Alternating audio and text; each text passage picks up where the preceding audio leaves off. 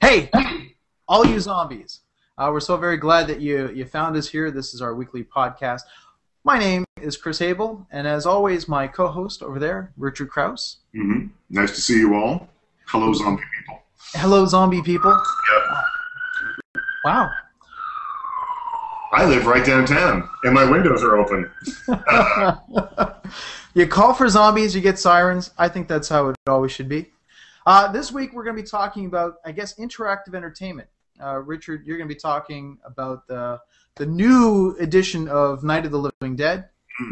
And I've got some really cool, old-fashioned radio audio adventures to talk about as well. Cool.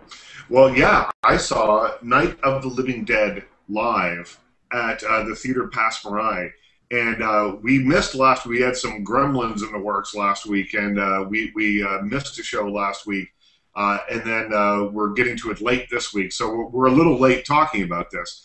But what's happened is the same writer, or one of the same writers, behind Evil Dead, the musical, which was a big hit here a few years ago, has teamed up with some producers who found the rights and got the permission to take Night of the Living Dead, the classic George A. Romero horror film, and turn it into a stage show. And I'll tell you, I thought to myself at first, and I heard about this about a year and a half ago, and I thought, how could you possibly do that? Because a lot of Night of the Living Dead is people on fire, a lot of, not much happens. There's a lot of space. There's a lot of space in this movie.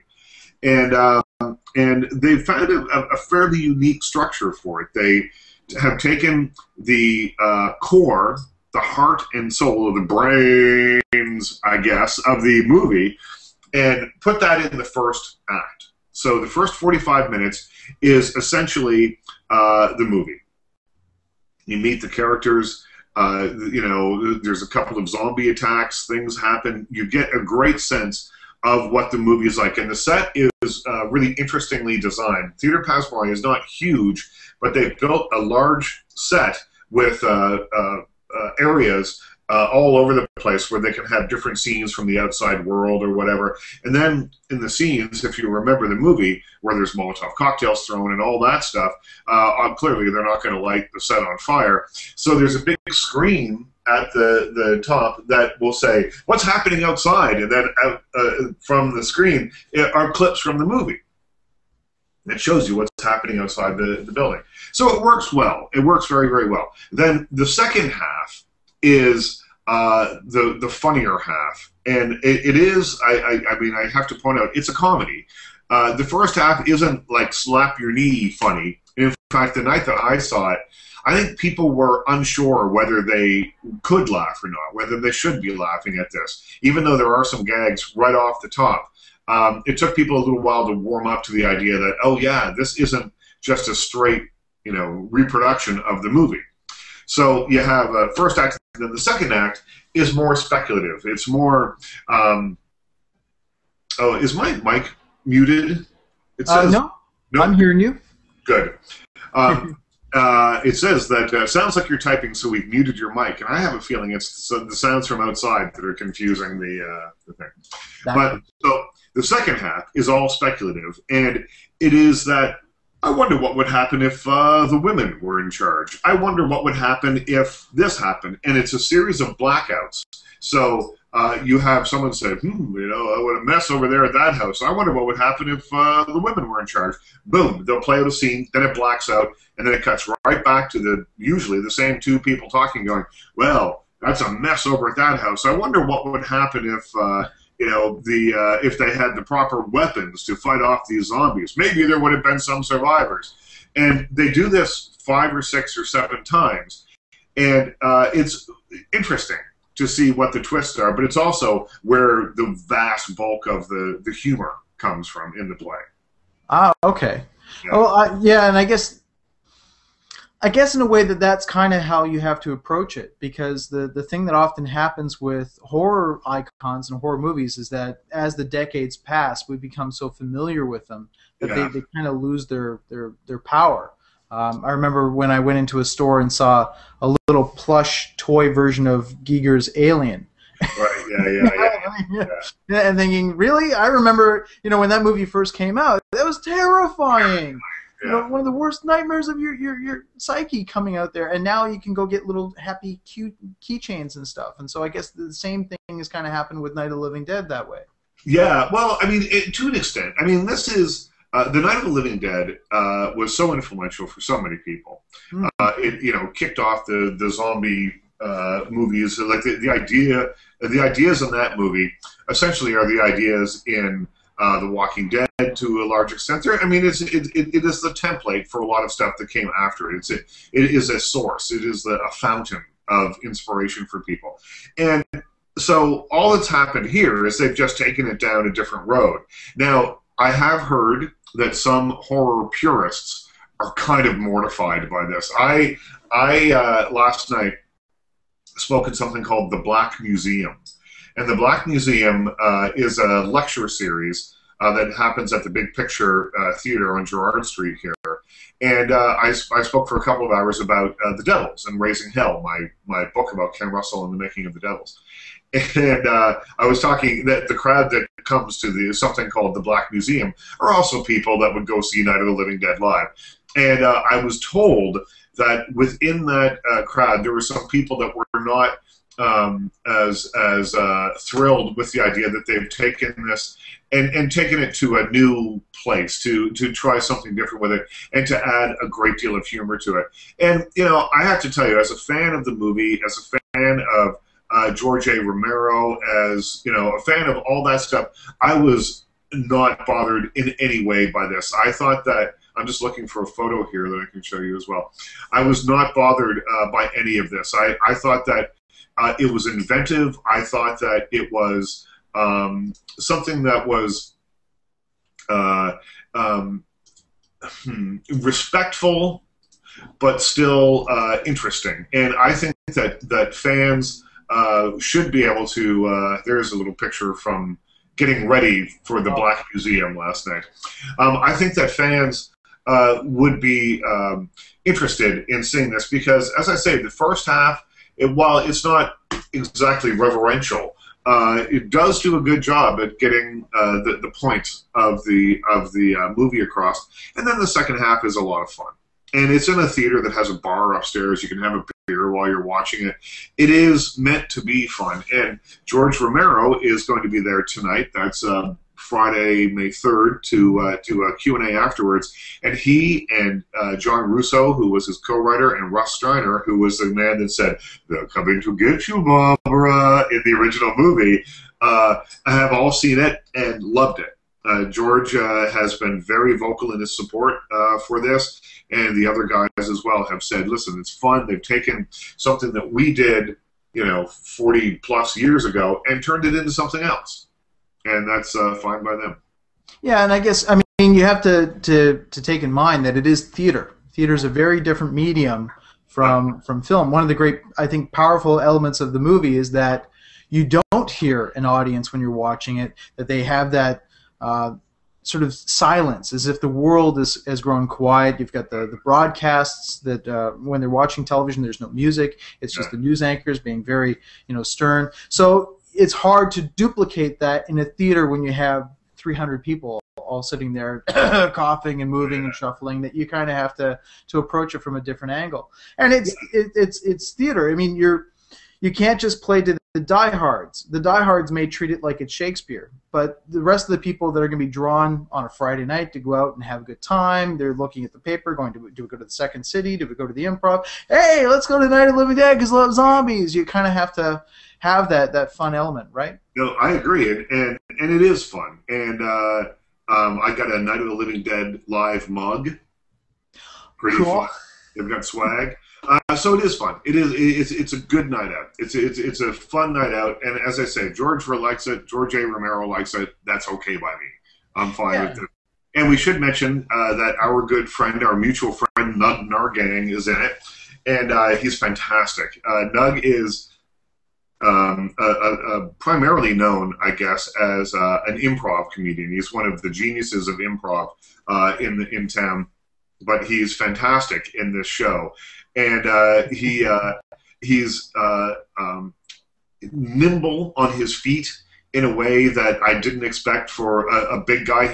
Nug is very open about he's lost a little over 100 pounds lately, and it has made him into. It has added an almost ballet feel to some of the moves that he does on stage now. He's fantastic, and he's very funny. The rest of the cast equally so, but Nug for me was a real standout. Yeah, and I mean, when I first heard about this, they contacted me with a nice little email. I did a post on our HeyAllYouZombies.com website, so there's links there, the trailer's there. I pointed out that tonight's the night to go because George will be there doing a Q&A. And we've talked about this in the past. He never talks about Night of the Living Dead. He doesn't want to talk about zombies. So this is important. If you're going to go, this is the night to go because he's actually going to do the thing he never does, right? Yeah. It's interesting because, imagine being George Romero, because everywhere you go, everybody wants to talk to you about zombies. 40 years of everyone saying, so, like, in the first movie, why didn't you call them zombies? You don't use the word zombies. Why not? 40-plus years of that. And I know that I've interviewed him a bunch of times and spoken with him many times. And I will often steer the conversation away from that stuff. Yeah. We'll talk about his favorite movie is called Tales of Hoffman, which is a filmed opera, and he loves it. So I wrote a column a while ago about his love of that movie, and I think he was really pleased to be able to step away from talking about zombies exclusively and talk about something else.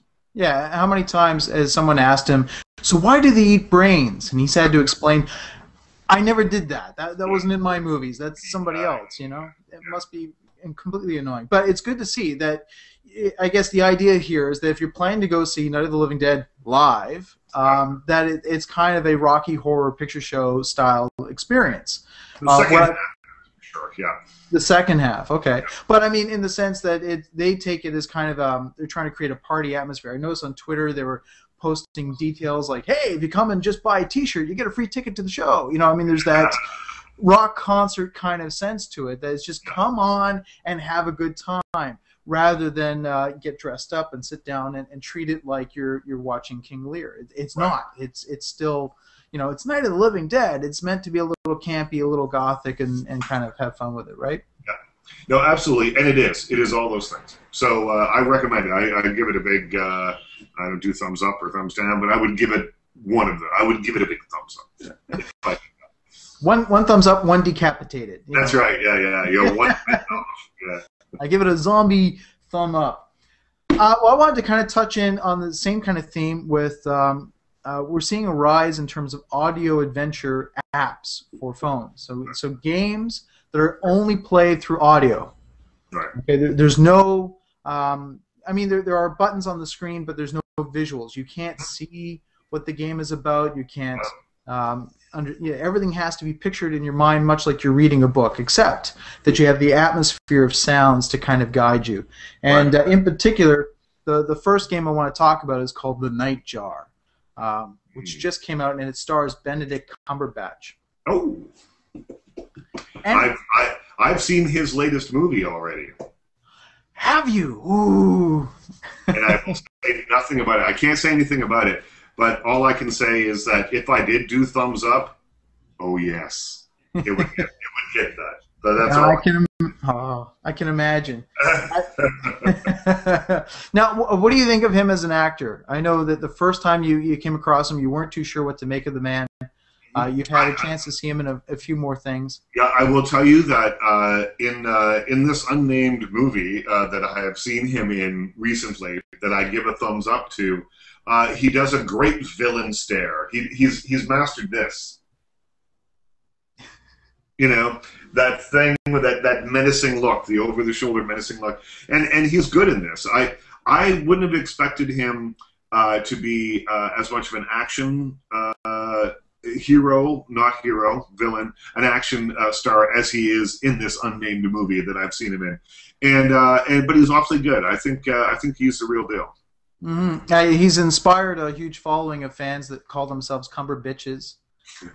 Uh, and if you go online, all they do is collect animated GIFs of all that kind of stuff that he does. He doesn't do it so much in movies like, say, War Horse, but in the TV series Sherlock, which I personally love, he does a lot of it. So there's this fantastic GIF that's out there of him just whipping a scarf off as he heads off to the street. There's a bit of that in this unnamed movie, yes. Yeah, and it's odd because I've since seen proper interviews with him, and he's not that kind of person in real life. Like it's odd because you would think because he performs so well in those action movies and in TV series like Sherlock that he clearly is someone who grew up reading Lord of the Rings and playing video. No, he is he is such a classical, boarding school kind of guy that he's grown up listening to academic music and reading books. He doesn't really understand this whole world of genre, but he performs in it so fantastic. It's just amazing.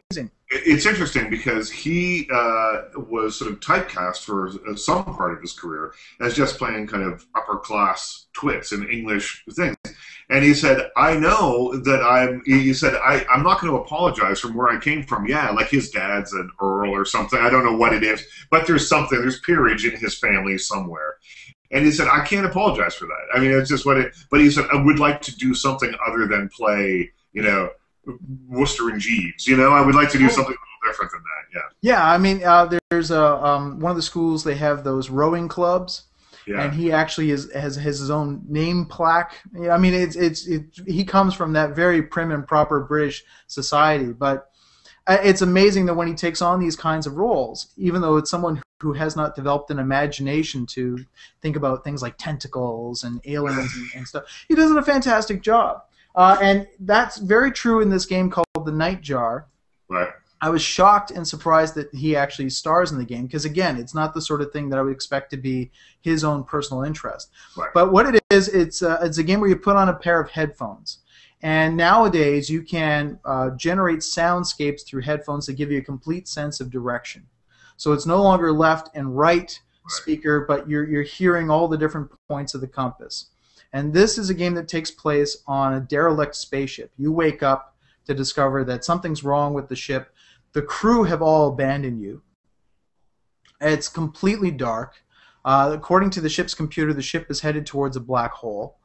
You're in deep trouble. And so you have to then try to take steps to secure your own survival. And what ends up happening is that you can, for example, hear the crackling of some severed cables just behind your left ear. You can hear a door sensor blinking off just in front of you. And you may hear a ship's computer talk to you from the right-hand side. And as you walk around, you can hear your own footsteps echoing from below. So it's just your actual own footsteps, like your footsteps, or they are part of the team. Oh, that's interesting. I mean, not in real life your footsteps, but your video game footsteps. Oh, yeah, okay. And so what they do is on the screen they actually have 3 little icons that you can tap, and so there's a left and a right for walking, and another one that you swipe that's just you turning your head. And all the sounds change in your headphones to kind of match with that. And when you wake up in the dark, and the ship is talking to you saying, hey, danger, danger, the ship's heading towards a black hole, what you hear off in the distance, and it's amazing how they duplicate sound in terms of the distance. So way off, you can hear a little computer prompt saying, please pick up headset, please pick up headset. And you end up stepping forward, and you can hear your hands picking up a headset, and you put it on, and it's Benedict Cumberbatch on the other end, and he's on a neighboring spaceship. He's been monitoring what's happening, and he's going to help guide you through this scenario of how you try to survive. And so it's an amazing experience because it's the kind of thing I think most people tend to avoid. It's like, oh, I have to sit in the dark and picture it all and imagine it, and often. I think this is the kind of thing that when people experience it's on a school trip to a science center where they have those funky headphones and it's completely boring. I think most people, like when you tell them it's an audio-only adventure, they're just going to say, I want nothing to do with it. Yeah. But it works incredibly well, partly because you have Benedict Cumberbatch. Even though he's a guy who probably has never played science fiction video games, he's fantastic in terms of giving that voice, that sense of paranoia, of describing the situation, of telling you, look, you've been screwed. The crew left, but I'm here. I'm going to try to help you. And as you progress through the game, what is amazing, the guys who developed this, they're just fantastic, is that they create different challenges. So as you move through the ship, you'll walk into different rooms. And there's this great sense of humor. The computer, for example, will let you know that there are changes happening. There may be another ship that suddenly docks to your ship. But every time you walk through a different room, the computer will tell you the status update and let you know that there is only one organism on board, of which one is human. And then you'll walk into the next room and it'll say there are two organisms on board, of which only one is human. Fantastic in terms of creating this sense of being in the dark and not really knowing what's out there. And over time, you can hear something behind you, salivating, chittering away with manacled teeth. And what they'll do is they'll tell you that you have to kind of step on your screen, but run or creep or sneak to be able to get by and not get eaten. And are these new? Is this a new thing? It's relatively new. So what ended up happening, I would say about 2 years ago, the company that made this made another game called Papa Sangre that I fell in love with. And it kind of did okay. I think the issue was that the story that they were telling wasn't really as accessible. It was based on the Mexican Day of the Dead. And so the idea was that you were going, crossing over to the underworld to try to rescue a loved one. And it was very, very interesting. And again, the same idea. You'd go through different sort of planes of this, a kind of a hell, and you'd have these large boar-like creatures that would be roaming around trying to find you. They're blind, but they can kind of smell you, and they're listening for any kind of sounds. As you're walking through, you can hear in your headphones the sounds that you're making. You'd walk into a room, and suddenly it's sand. So every footstep seems to echo off of the walls, and all these things would come running after you, and you have to start running away from them. It was fantastic in terms of what they put together. But I think it was a bit kind of strange for people because of the Mexican. I'll show you. I ended up doing a review on television, and to try to describe a adventure that has no audio, I put together this costume to give you a sense of what the characters were kind of like. That's cool, because I just pulled up a picture as well from the Day of the Dead there. Yeah. Yeah, that sort of thing. The stuff is so cool, the Day of the Dead stuff, but this is what, I guess, you create these images in your head while you're playing the game, though. Right, and I think that may have been the problem with their first one, is that people aren't necessarily familiar with that to be able to have the same kind of imagery, whereas being on a derelict spaceship, if you've seen Aliens, then you know exactly the scenario that you're involved in. In fact, I walked away for a second because I wanted to show you this. Richard Krause's reference library. Well, yeah, it's just random stuff too, but this is an Elvis Day of the Dead diorama that I bought in Mexico a few years ago. That's awesome. Yeah, it's pretty cool, man. Well, I mean, they were the first ones to come out with this kind of adventure and do a really effective job of trying to create a soundscape. There are, and also just from a story point of view, like in Papa Sangre, you would enter into a room, we'll call it, and what you can hear is one sound off in the distance. It's sort of a bling, bling, and that's the exit. And then off on the other side of the distance, you would hear a baby crying. And what they explain to you is there are monsters in the room. And you have a choice. You can just quickly go to the exit, hope you don't get eaten, save yourself. Or you can try and rescue the baby. Right? And the problem being that even if you're successful to get to the baby without being eaten, the moment you pick up the baby cries even louder. Right. And so it's now alerting every creature in the room to your presence. Right. And so you end up, depending upon what choice you make, either you have this harrowing experience trying to get to the exit, and you'll have to play that several times in order for it to be successful, or you cop out and you just leave, and then you have to deal with the guilt of knowing that as you left, they're all munching on that poor little baby you left behind. Right. And the bing bing of the exit changes as you walk around the room, right? As it would, the sound would as you would walk to a far corner, or if you were getting closer to it, right? Completely. So, cool. I mean, it changes not only in terms of distance. So as you're walking towards it, it gets louder. but also if you make them, if you turn to your left or turn to your right, then its position turns around you. And they're very good in terms of they'll create rooms where there are about 6 different sounds going. You have to kind of pick out the one that represents the thing that you're looking for. And I've had the experience of walking towards it, but I was just slightly off that I've walked past it. And I've heard it distant behind me, and I have to turn around and try to locate and find it. And just the way that they create sounds is so convincing. It's horrifying when you do get caught and you're eaten. It's lots of bone popping and that kind of just awful. And in them coming up in just the different types of scenarios. So on the Nightjar, there's actually a point which you can pick up a blowtorch and try to use that as a weapon. And you can actually hear you're holding it in your hand and which direction that you're pointing it at. Really just fantastic. And then they've got other things that are going on. So there's, Benedict Cumberbatch, there's his voice. He represents a man named Dickie. He says he's trying to help you. But as you walk through, if you were very careful and listen, in the background you can hear the ship's computer say, "Do not trust what you hear." And there's, you start to kind of wonder, is Dickie really on another ship trying to help you? That there's some alien force that's running around the thing. Is he, exactly that kind of thing. So brilliant in terms of creating a very captivating and engaging story.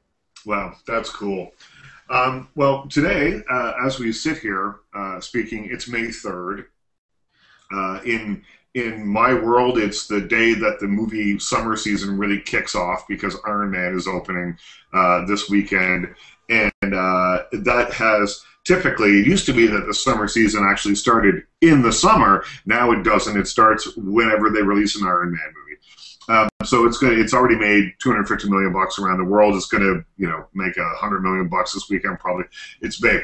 But what it means that if today is May the 3rd, it means that tomorrow is May the 4th, and May the 4th be with you. This is me sitting in the Yoda Garden at George Lucas's Skywalker Ranch, and this was not taken on May the 4th, but I thought it was appropriate to show it here. And let me just find another one here. But there we go. That's another shot of the Yoda Garden. It's very cool. Today on Canada AM, they had someone from eBay on, and they were talking about May the 4th and all the stuff that goes along with it. And this woman from eBay who had brought in like a big furry, a Wookiee, and she had all sorts of, autographs and stormtrooper outfits and the whole thing. She says that a piece of Star Wars memorabilia of some sort, whether it's a Lego game or a suit or a mask or something very valuable like an autograph or a prop from the film or whatever, is sold every 4 minutes on eBay. That blew my mind a little bit. Listen, I know that people love these movies. I'm one of them. I'm a fan of the Star Wars movies. But that to me, I'm guessing. I guess people probably buy the odd, Jar Jar Binks figurine, but it's mostly the original 3 movies that people, I think, are probably concentrating on. And every 4 minutes, that's an incredible figure, I thought. Yeah, it's astonishing just how much stuff has been generated from those original 3 movies. Yes, the licensing has been just insane, and it helps that you have successive generations that kind of have picked it up and moved on with it. But in the world of collecting, you're always going after the rare stuff, and so it's going to be the things that were originally launched in 1977 and 1978 that's going to have, I guess, the highest value and the hardest to find. But I understand that the collecting of original Star Wars stuff has gotten to such an insane degree that even knockoffs are going up high in price. Right. In the I guess the early 1980s, 1990s, you have places like Turkey, which were doing Turkish Spider-Man and Turkish Star Wars movies. They actually came up with their own crappy action figures that were horrible packaging and just sort of things that look like they only cost $2 or $3, and that stuff has its own collector's market where there are certain horrendous little knockoff action figures that are worth like hundreds, if not thousands of dollars. That's wild. I mean, I'm not surprised by that. Although it's interesting, at the Black Museum last night when I was making this speech, at intermission, I was talking to a guy who runs a memorabilia store. And I won't say which one now because he was complaining a little bit. And he said, young people don't collect anything. Young people don't collect anything anymore. He said, for years they sold movie posters, they sold books, then later video and DVDs and all that stuff. And he said, and there was a booming market for all that stuff. And he said now young people don't, he said people under 40. I think that pushes it a little bit, but certainly people under 30 aren't as interested in as I was. I mean, if you look around at this place. I mean, it's just filled with things like this. It's because I like to, I like to have things around me. And apparently, there's a generation out there that he says they're just not buying the stuff in the way that they used to. No, and I mean, maybe digital technology has changed that. I mean, when you can start just downloading large amounts of stuff, and nowadays you have things like Tumblr, you have Pinterest. People are collecting. But they're collecting and creating images online, like animated GIFs of Benedict Cumberbatch playing with his scarf and things like that. But that becomes sort of the collecting habit, as it were, rather than having a real object that you have to bag and board and seal and put away. But I think also, the comic book industry. I worked in a comic book shop just at the very edge of when that was huge. When I remember a guy came in. And his father had purchased every X-Men comic book. Right. He didn't read them. He just, he was alive when X-Men #1 hit the stores, and he thought, I'll buy this. And he bought, I think, the first 50 comic books. And then he put them away, and when his son reached, I think, 19, he presented it to him and said, here you go. His son turned around and sold the collection and bought a car. Right. And there was a lot of that going on at the time. People kept going to old farmhouses and bringing that stuff into the store, and we would take a look at it and decide whether we'd buy it. But then a couple of years later, it just ended. And the reason was, when I worked in a comic book shop, people that bought from me, they didn't buy just one issue. They came in and bought 6. Right. Because the first one was for their collection, the other 5 was they were planning to come back 3 months or 5 months later and sell them back to the store or sell them to other people at a profit. And that just killed the market. It just sort of ended. Anything, there are, I want to say that if you have a copy of Frank Miller's The Dark Knight, that it's worth a lot of money, but the truth is there were so many people who bought 6 or 8 copies of that book when it came out, it's not worth, Well, it's interesting. I mean, I think that the stuff that is truly interesting, pop culture-wise, and that is collectible. We talked about Star Wars, Elvis stuff from the 50s, Beatles stuff, were all things that were bought without an eye towards collecting. So what I mean by that is that it was, before there was a market for all this stuff.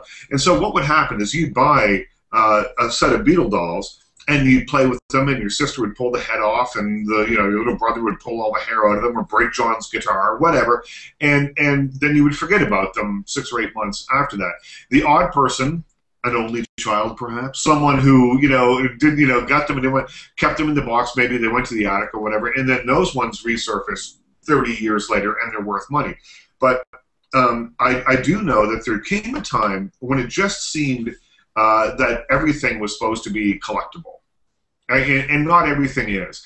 And people were collecting everything, creating a glut in the collectibles market, and reducing the prices in such a way that I mean, I think collections are interesting. If you have a collection of things, if you have every Rolling Stone magazine from the 90s, probably as a unit they're worth something. But not, individually. Very likely they're not worth anything. But I don't know what I would these days. I used to collect more stuff. And I'm just looking around. I don't really collect things, in sets anymore. I don't. And it's a daunting task because I think everybody that puts out stuff is so savvy now in terms of having different variations of different covers. Of some have metallic covers, some have holograms on them, that it's just, even if you were to choose something and try to be a collector of it, it's such a daunting task now to try to get it.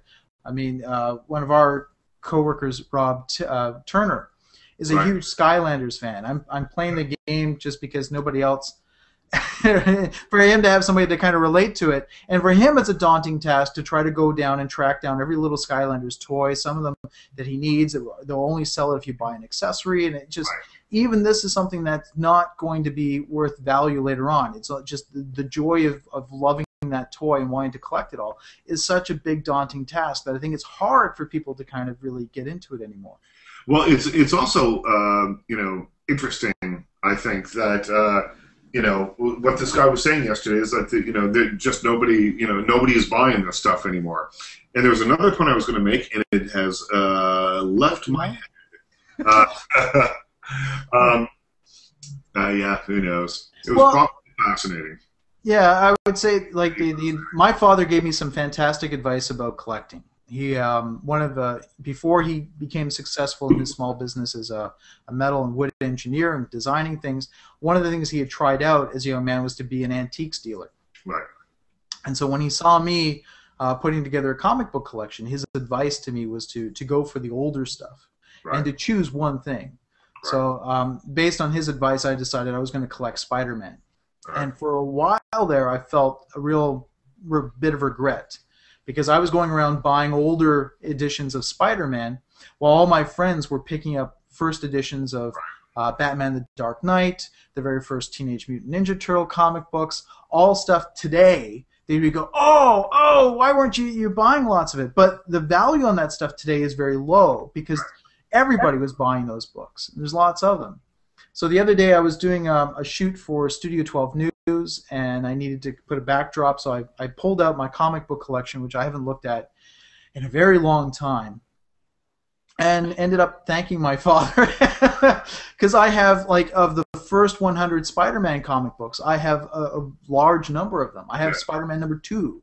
Wow. I don't know how many of them there are. There's probably only a couple hundred, but I've got one of them, and realizing that my dad was right, because even if that stuff isn't worth money, to me it's something I don't get to see every day. I get to see Teenage Mutant Ninja Turtles all the time, but those early editions of Spider-Man, the beautiful way that they're drawn, which nobody draws comic books like that anymore, it was just wonderful to pull out of the box and kind of look at. I know what I was going to say. I'm writing this book about Elvis Costello now and his first album, and that first album was on a label called Stiff Records. And Stiff were really interesting. They were a brand. They were the first record label as a brand that I came to recognize and say, well, if it's on Stiff Records, I'm probably going to like it. And because they sort of curated a very interesting roster of artists.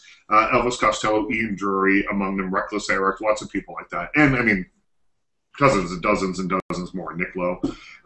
But what was interesting about them is that they were small and they were an independent in the 70s in a world where the record industry really was ruled by these behemoths, these giant companies. Trouble with those companies, though, is that they couldn't respond to what was happening very quickly because they were so big. Stiff could. And so that's why they got, Ian Drury out there in the world when he had been a failure virtually everywhere else. He'd made a number of other records. But Stiff understood what was interesting about him, and that he had a fan base, and that he had a fan base who would collect stuff by him. So I don't think it was his first Stiff album, but the second Stiff album came out, and it had 12 different covers. And they knew that people would probably buy all of them to be completists. And it was interesting. They didn't make all the covers available everywhere. You had to go, you had to travel, you had to work to find them a little bit. The first Elvis Costello album, My Aim Is True, came out with 12 or 13 different colors on the original jacket. Some were red, some were blue, some were orange. Cost them virtually nothing to do, and yet created a collector's market for these artists that the major labels wouldn't even have paid attention to. And all of a sudden, you've got collectors buying 12 copies of the same album. And this was long before, now, Entertainment Weekly, every third issue is like, buy all 4 collectors' covers. But this was long before all that. And at the time, was a really savvy marketing move, I thought. Yeah, and I think it comes from a sense of fans wanting to preserve. Yeah.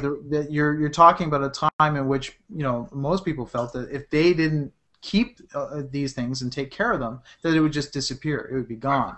And you can't have that feeling about anything today, whether it be Game of Thrones or even Star Trek.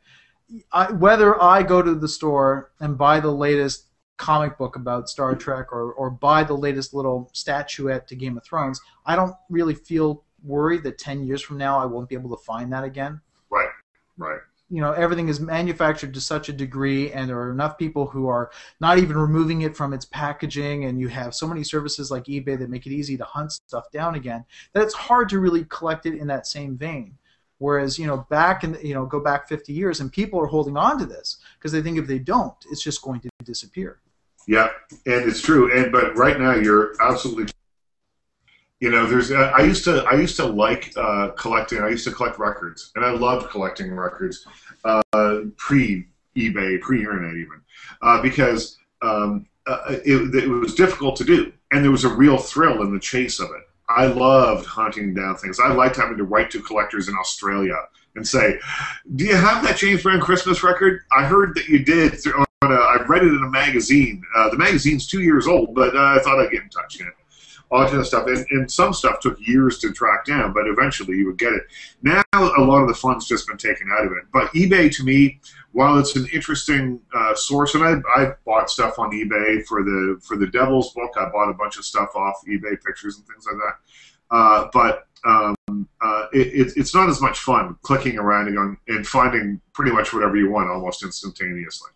Yeah, well, I do find I'm guilty of transferring a lot of my collecting habit to digital content, because the one area I do find where things kind of wink out of existence is video.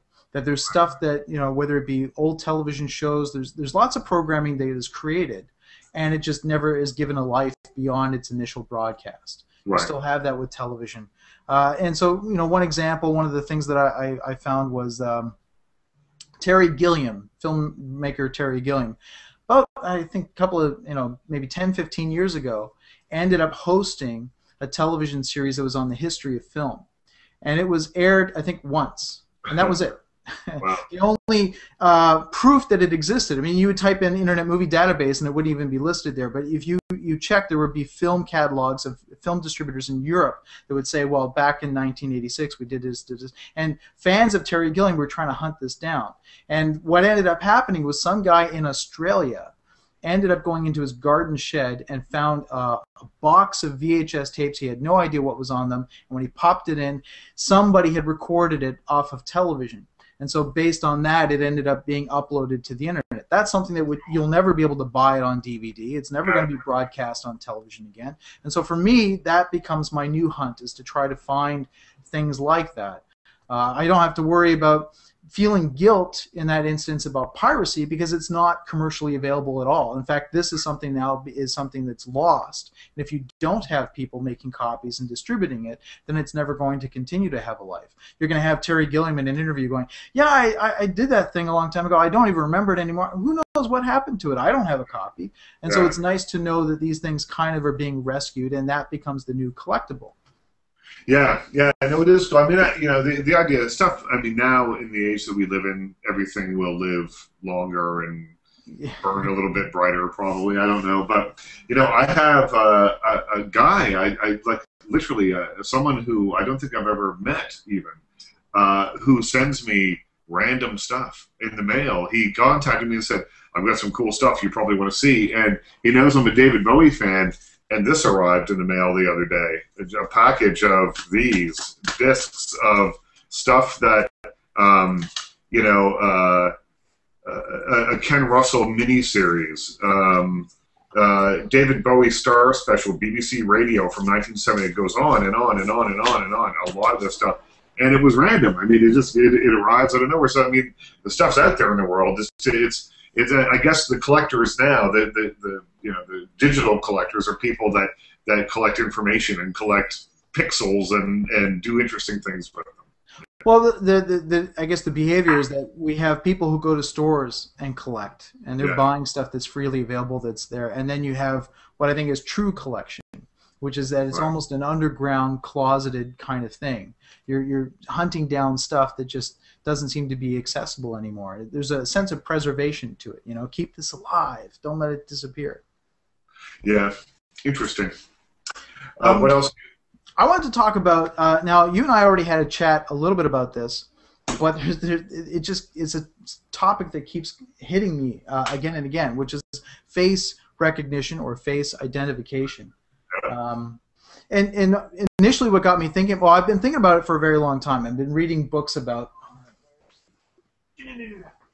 So I've been, when computers first started to kind of go through a rise, I've been reading books like this called The Face that talk about how we as human beings recognize faces, how we develop faces, little micro expressions, and then the rise of computers trying to mimic that. And so I became very interested when, after the Boston events happened, that the FBI, the authorities, revealed some of the details of their process of trying to sort through all that, and it was revealed that face recognition technology failed in that case. Right. That although they had pulled up images, very identifiable images from surveillance video of the explosions, and although both brothers were in the system, one had a driver's license, the other one had already been fingerprinted and processed by the FBI about a year earlier, that the computer, which is designed to sort of match up those two images, failed to do so. That it had gone through all the databases of all the photographs of personal ID collected from American citizens and had failed to match them up to the photos that they had from surveillance. And that's a big thing. People have talked about the events in Boston from all sorts of different angles, but I know as a technology person that is huge, because it's moments like this that help prove and advance technology. Right. Telegraph, for example, had to have that kind of a moment. For some reason, when I research technology, I find that every new invention takes about 60 years before we're ready to kind of accept it. The poor guy who invented the zipper had to wait 60 years before it ended up becoming a staple in fashion, because people thought zippers were aggressive, they were hostile, they would only put them on boots, and it took 60 years before they ended up being on skirts and dresses and that kind of stuff. We're just really, really resistant to that kind of thing. And so the guys who invented the telegraph sensed that this was going to be a major technological revolution, but nobody wanted it because it was going to cost a lot of money to put the wires across Europe. The poles were ugly. There were lots of people, even today, people aren't happy about all the poles being in the landscape and ruining the view, which you can imagine in England. That's a big deal. You're ruining the view. And so it wasn't until a major tragedy happened. In the early 1800s, a man named Towel killed his wife. He poisoned her. And oddly enough, he dressed up in disguise to look like a Quaker and tried to make his getaway. Right. Didn't make quite the clean getaway in that somebody spotted him, but it was enough that he could get to the train station and board the train. And in those days, that was the fastest thing in our world. Right. And so typically, the idea was that if he got on the train, no one could catch up to him. There was no way that you could have police officers jump in a car and try to beat the train to the next station. There was nothing like that. And so it would normally be assumed that he had gotten away with the murder. By the time he'd get off the next station, the trail would be so cold as he disappeared into the crowds of London, they'd never be able to find him. As it happened, though, the train station he got on was a test platform for telegraph cables. And when the police got there, they had the telegraph operator who, in 23 letters, that was it. That was the limit of his message. Sent a message to the next train station, giving a description. This is a guy, he just committed a murder. He looks like a Quaker. When the guy got off the train, the whole platform was full of police officers. Wow. And that convinced everyone that, yes, we need to invest money. And within the next couple of years, there were 7,000 telegraph poles all across Europe. That was it. You had a hard time trying to explain to people why this technology was available. The fact that it could solve a murder in 4 minutes by sending a message across the countryside, that did it for people. Wow. Up until that point, there were people doing presentations saying, look, right now if you want to send a letter to India, it takes 3 years. If we had telegraph cables, we could send that message in 4 minutes. Right. But people still didn't want to invest in that technology because of it. So for face recognition, which has been around for almost a decade now, this key moment, what happened in Boston, should have been the big pivotal proving ground for face recognition technology. That it failed means it's going to set back research and investment in that technology for a very long time. We may now have to wait a couple more decades before we get the benefits of whatever that technology offers. Right, that's interesting. Yeah, I guess so. I mean, people are, I think, typically speaking, typically speaking, resistant to change, even though the only constant is change. But it's interesting to me that now people are still, I mean, things change. I mean, I have to update my phone every 2 seconds because there's something new that it does. And, I'm constantly getting letters, check your privacy settings on Facebook. Everything's, constantly things are changing. Technology is such a part of everybody's lives now. That the idea that something is new and scary to people now kind of is surprising to me. Well, we don't invest in something just because it's new. As inventors do, they're always like, this is cool, look what I can do. But the rest of society generally doesn't care. And they may not be able to see the benefit right away. The other classic example is the car. The man who invented the first motorized cart couldn't give them away. Right. He had created this huge invention, drove it around town, and nobody really wanted it because part of it was that people were suspicious that the thing would break down and you'd find yourself stranded out into the country, that there would be no services to kind of help you with this. And so for a brief window of time there, it was doomed to failure. The man who invented it was depressed. What changed it was his wife. One day just got so upset about the whole thing that she decided to go and visit her mother. And she jumped in the motorized cart and drove it across town. And when she got there, it broke down, but she managed to figure out how to fix it, got it going. When she got there, she ended up running out of fuel and went to the local pharmacy. And they sold petrol at that time because it was used for a number of things around households. She just bought a tank, filled up the car, visited her mom, and drove back. And that well-documented trip made everybody go, they suddenly started to kind of understand just what the real benefit might be, and that kind of helped. Otherwise, it could have been another 20 years before the car could have entered into our society. And I think with face recognition, part of that difficulty is, you would expect that it would work because the cameras you and I are looking at right now have face recognition. Right. We can turn on little features and it'll add, sunglasses and all sorts of virtual stuff. But there's a difference between recognizing that what's in front of the camera is a face and having to match a specific face to a database of other faces. Right. And part of that for us to try to understand is that we ourselves, in terms of how we recognize faces, how we think we recognize faces is not actually how our brains recognize faces. It's very confusing, if you know what I mean. Well, I don't recognize faces. We talked about this a week or so ago. I don't recognize faces.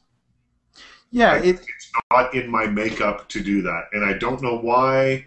I don't know what it is, but people that I see over and over again, I recognize. But honestly, I can meet someone 3 or 4 times and then pass them on the street, and if they're out of context for me, it's like I've never seen them before. And you may have a condition called prosopagnosia. We've talked to, you were telling me about this. I don't know if it's that extreme. I just think that I'm kind of, absent-minded sometimes. Well, and the reason I'm talking about it today is because there's new research that was just published in New Scientist about prosopagnosia. Right. So for me, it's this topic is everywhere I turn.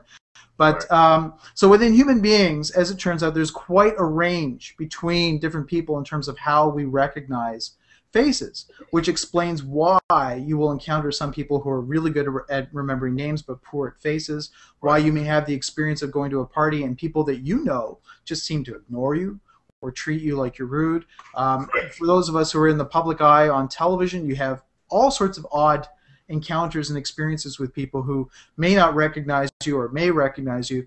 Half the women at CTV have that problem where they're always being misidentified as others. Poor Marcy Ian, if she has one more person come up and go, Andrea Case, I love your work, But as it turns out, so you have this wide range where you have some people who only recognize people based on 2 or 3 things. So the way their brain works is they may recognize you, Richard, based off of your hair, your glasses, and your voice.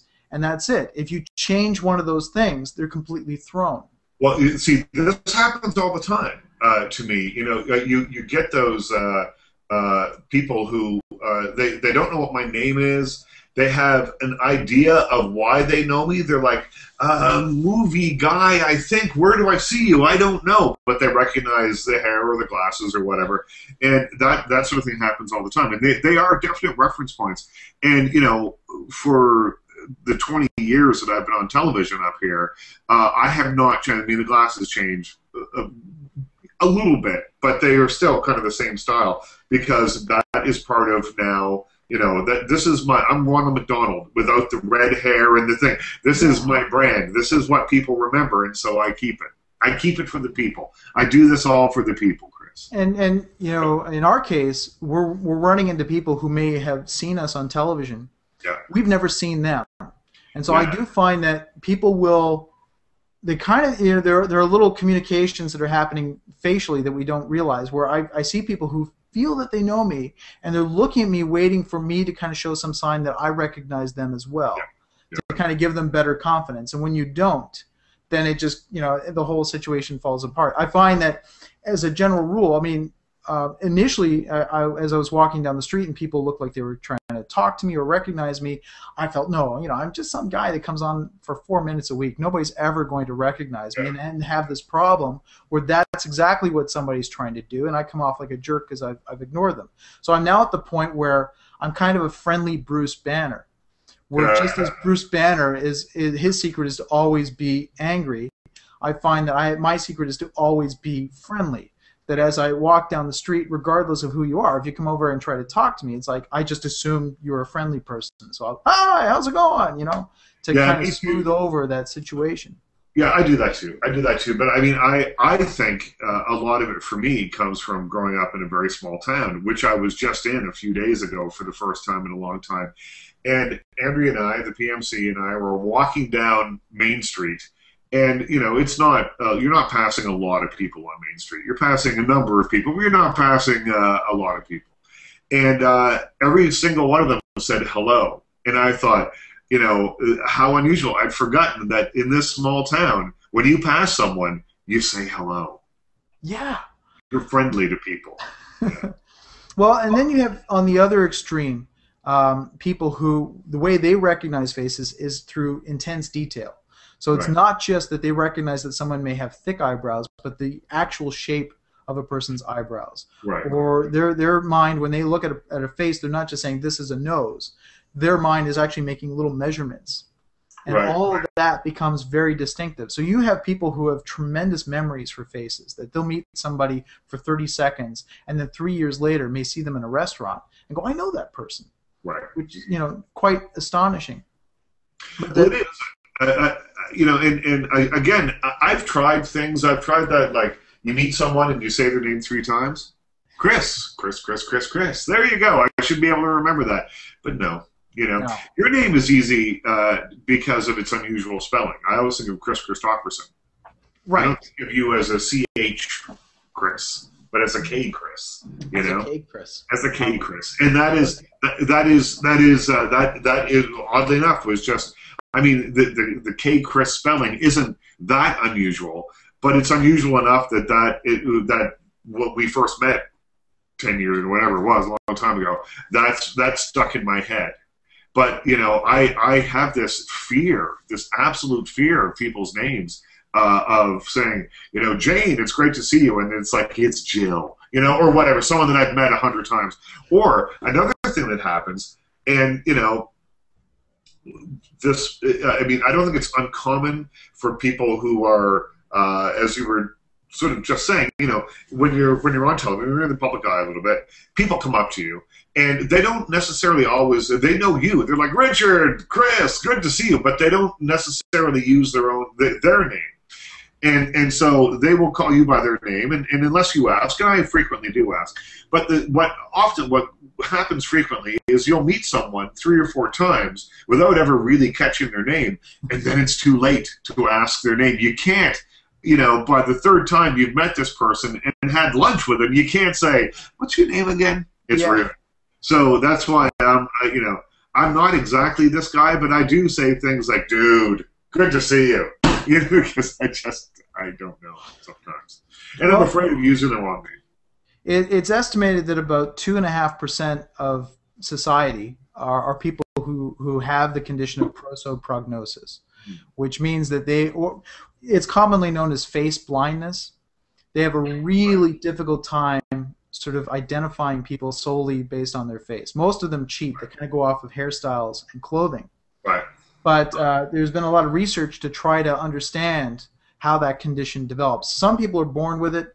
Other people, they only get it when there's an accident later on in life. Right.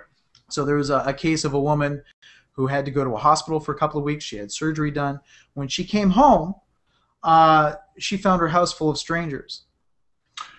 Right. It had changed something in her prefrontal cortex, and now her ability to kind of recognize people had pretty much been lost. I mean, she had to kind of learn new systems to do that. But the chilling thing about that is how the brain processes information in a way that we're not always aware of, that we think it's always a consciousness, that we're in control, but sometimes it's not.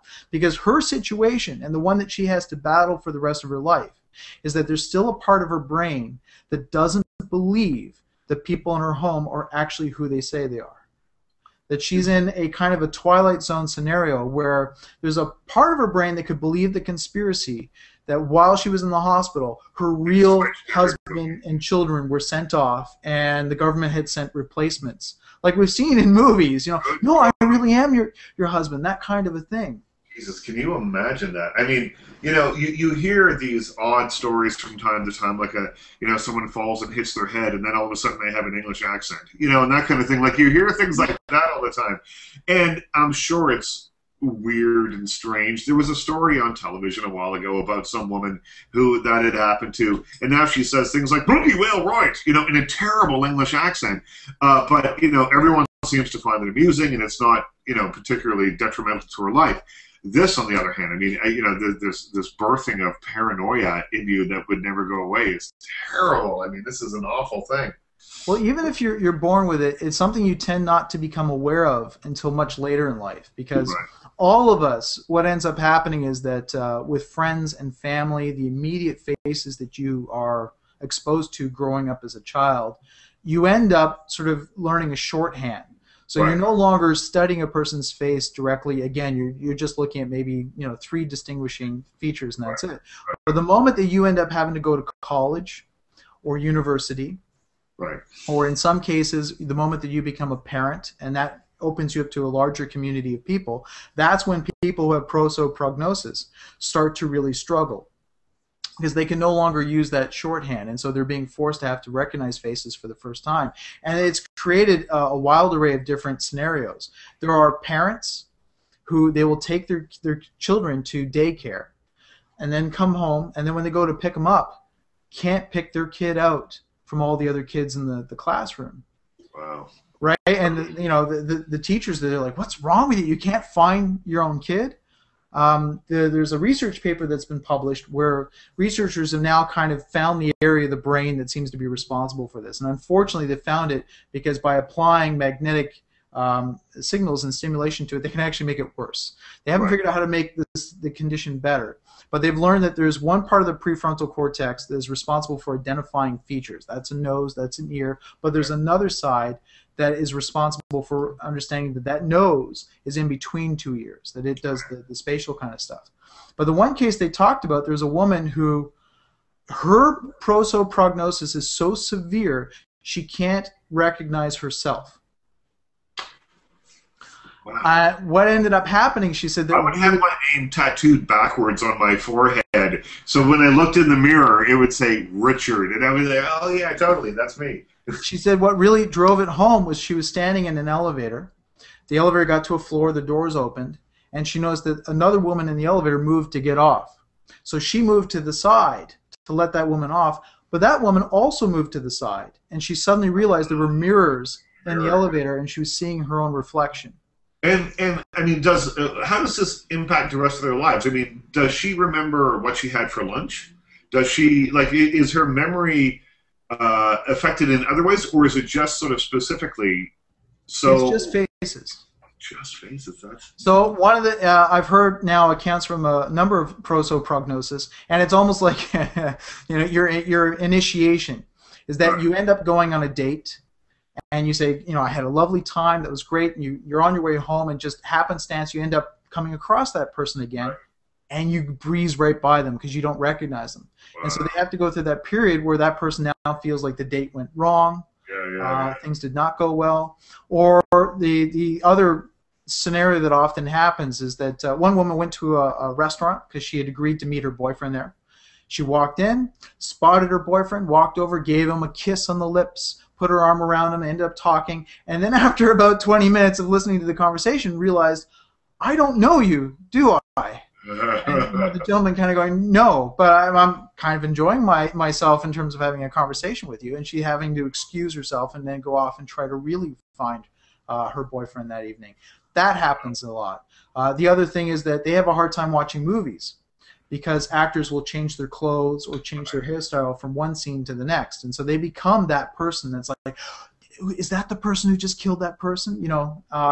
So it becomes a condition that they have to kind of handle and sort of learn, and specifically because people really, I don't know what it is, really can be offended if you do not recognize them. If you're at a party and you breeze past them, then that can cause all sorts of social issues.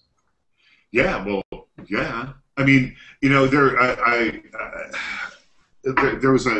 a well-known actor who, and I've talked about this before, who I've had a lot of interactions with. We are friendly. We have had drinks together. We've met one another dozens of times, and yet occasionally he'll walk past you on the street. And other people have mentioned this to me, and it's not, I don't think that he has this memory. It's that he's very nearsighted or farsighted. Well, he can't see very well. But it is that kind of weird, like, social awkward. You're like, did I do something? I don't know if I did something. Apparently I did something. I don't know. It's terrible. Well, I've had to tell people, because I'm not nearsighted, but I tend to be introverted. Although I talk for a living amongst hundreds of thousands of people, and we're doing this broadcast here, the end of the day is that I do spend a lot of my time living in my head, and when I'm on the street walking, I tend to walk very fast, but I'm thinking about things. I got my own little theater that's going on there, so I tend not to pay attention when people are on the other side of the street going, hey! And I've had to explain to friends. It's like, if you see me, by all means, don't feel bad about calling out my name. Feel free to come tap me on the shoulder. I may look very rude at first, but give me a moment and I'll return to the planet and I'll be happy to chat with you. And hey, I think you're a great person. But I've had to do that to explain I'm not being rude. I'm not ignoring you. I just it's a habit. It's how my own condition, as it were. Yeah. No, it's interesting, isn't it? I tend to get sort of lost in my own head a little bit often, and when I'm walking down the street, and you'll hear that Richard, the people yelling at you on the street trying to get your attention. I'm like, not being rude, just really thinking about something else for a minute. Well, and it's hard because with my name Chris, there's a lot of things that sound like Chris. Right. And just the other night, I was passing a restaurant, and I had to hear the Riss, and you turn around and it's somebody waving to the person behind me, right. And you're always trying to be defensive towards that. I don't want to look like the idiot that's just doing this because that's horrible. Hey. And so I guess we have to be a little more tolerant of the 3 minutes of awkwardness as we try to figure out each other. But I find just being sort of someone that's in the public eye, that you become a fog for a lot of people. They know you from somewhere, but they can't remember where. They think it's in the real life. If they put a television box around you, they'd be able to kind of recognize who you were. I went to an event that was held in an apartment building where they were holding a video game launch on the top floor, but the rest of the building was made up of residential floors. And me and a journalist left, but got into the elevator, and the elevator paused at a floor, the doors opened, and this woman stepped on. And she looked at me, and whereas most people might go, where do I know that person? Because I guess the familiar place, this is where she lived. She just assumed I must have been a neighbor, somebody that she knew. And so she, as she stepped on, gave me a nod. I gave her a nod back. And she went, oh, by the way, John and Kathy are bringing the kids over tonight. And it's just, I kind of, yeah, okay, that'll be great. And then she got off the elevator, completely satisfied with the conversation, by the way, walking away like, that went well, okay, great, this is going to be a good night because John and Kathy are here, this guy knows about it. And my friend and journalist Jason McIsaac was like, what was that about? I thought, well, it's just how it is. You just kind of, I'm guessing that John and Kathy were disappointed that you weren't there later. Totally. That would be my guess. But again, it's being the friendly version of Bruce Banner. You just have to always be familiar and always be friendly. And it's there are times where people are never really going to figure it out. Yeah. Sometimes you try to help them because they really need to figure it out. Oh, I know you from somewhere. Was it the CBC? And you're like, no, was it CTV? I find that painful, and it happens. And it's funny because it can. 99.9% of the time for me, when people go, I know you from someone, it's because they've seen me on television. I mean, it's just the way I've been on TV every day for 20 years up here. It's just the way it is, right? And I'm okay with it. I mean, just listen, I'm happy to be able to pay my rent, my mortgage, doing this. So this is really, I'm not in it to be, famous. And at best, I'm well known. And I like that. I have the approximate level of well-knownness that I need to be able to continue to do what I do in my job. And I like it this way. I'm very pleased with it. But sometimes to cut that conversation short, that like, oh, I know you now, did you used to be on City TV or was it, to cut it short, I will just say, well, I review movies on television. And normally that triggers something in people. So when we were renovating this place, I would stop by every day just to make sure that everything was okay. But we, were sort of between places. I was living in a hotel for part of it, and we were kind of all over the place. And so I didn't have anywhere to go during the day if I wasn't, because normally I spend a good chunk of my day writing. So I had to find other places to go and write. So I would go to the big Loblaws. The new one, the Maple Leaf Gardens Loblaws. It was quite new then. They have great Wi-Fi. There's food there. There's everything you need. And so I was going there a lot. And so this woman comes up to me one day and says, I know you. And I'm like, and I think I was in the middle of doing something. And I'm like, well, I do review movies on television. She's like, no. You're here every day. I'm like, you're at Loblaws like every single day. I'm like, yeah, that's right. Oh, that's fantastic. Yeah. Oh, you pretentious... yes. Pretentious knob. Yeah, I know. I review movies on TV. Yeah, but I see you in the cereal aisle, like every single day. Yeah. Well, it doesn't happen so much now, but for a long time I used to get emails from people anytime somebody talked about tech on TV. Right. And they would think it was me. And so they would write to me and say, I just saw you on City TV. I'm like, I don't do City TV. But you were talking about this thing. I don't know what it was. And, of course, they can't describe it at all. Yeah. It was this magical box that guesses people's middle name and transmits it on Twitter. I need more information about that. And I would have to write back to them and explain, I'm sorry, based on your description, I don't know what you're talking about. But also, that wasn't me. Right. I got to the point where I had to remind people, it's like, I wear glasses. I know there are other people out there, they don't wear glasses. I wear glasses. That's the little, look for that. Yeah. If the guy had glasses, then it was me. But they swear up and down, like, no, I've watched you for many years on Canada Am. I know who you are. I saw you on TV. You talked about this. Why are you're messing around with me? Why don't you just give me the information I'm looking for? Because they will not accept that, when I write back and say, that wasn't me. It really wasn't me. I want to help you. Yeah, I know. I would help you, but I can't because it wasn't me. But so all this explains why it's so tough for computers to try to duplicate this when our brains, which are far more circle back, at doing this kind of task, just how difficult it must be for computers. That even though they're at the point now where they can recognize a face, we have blink detection in cell phones. We have computers that can look at a face in 3D, even from side to side, and create high resolution profiles and stuff. it's still impossible for a computer to take one image and look at a million other images and be able to get any kind of reliable match. So I don't know how long it's going to take for them to actually kind of solve that issue, but it shows just the complexity of some tasks that we take for granted as being so simple. Well, until they're able to start mapping the actual pores on your face or something, that's, you know, and creating like a really accurate roadmap, that'll be it, you know? Yeah, no, remarkable stuff. So I think we've reached the end. That's it for this week on Hey All You Zombies. Check out the website, heyallyouZombies.com. There will be things there, things to enjoy. Yes, well, you know, we had posted a while back about the Night of the Living Dead Live, so there's lots of things that we'll let you know about upcoming events. And thank you. People continue to subscribe to the channel. They continue to give likes. We've gotten comments. I appreciate that tremendously, because it does really help. And if you have comments and you have suggestions of things that you'd like Richard and I to talk about, we're completely open to that. It doesn't matter. You don't have to recognize our face to be able to send us an email and give us that kind of information. That'd be wonderful. And so I guess we'll see you again next week. See you later.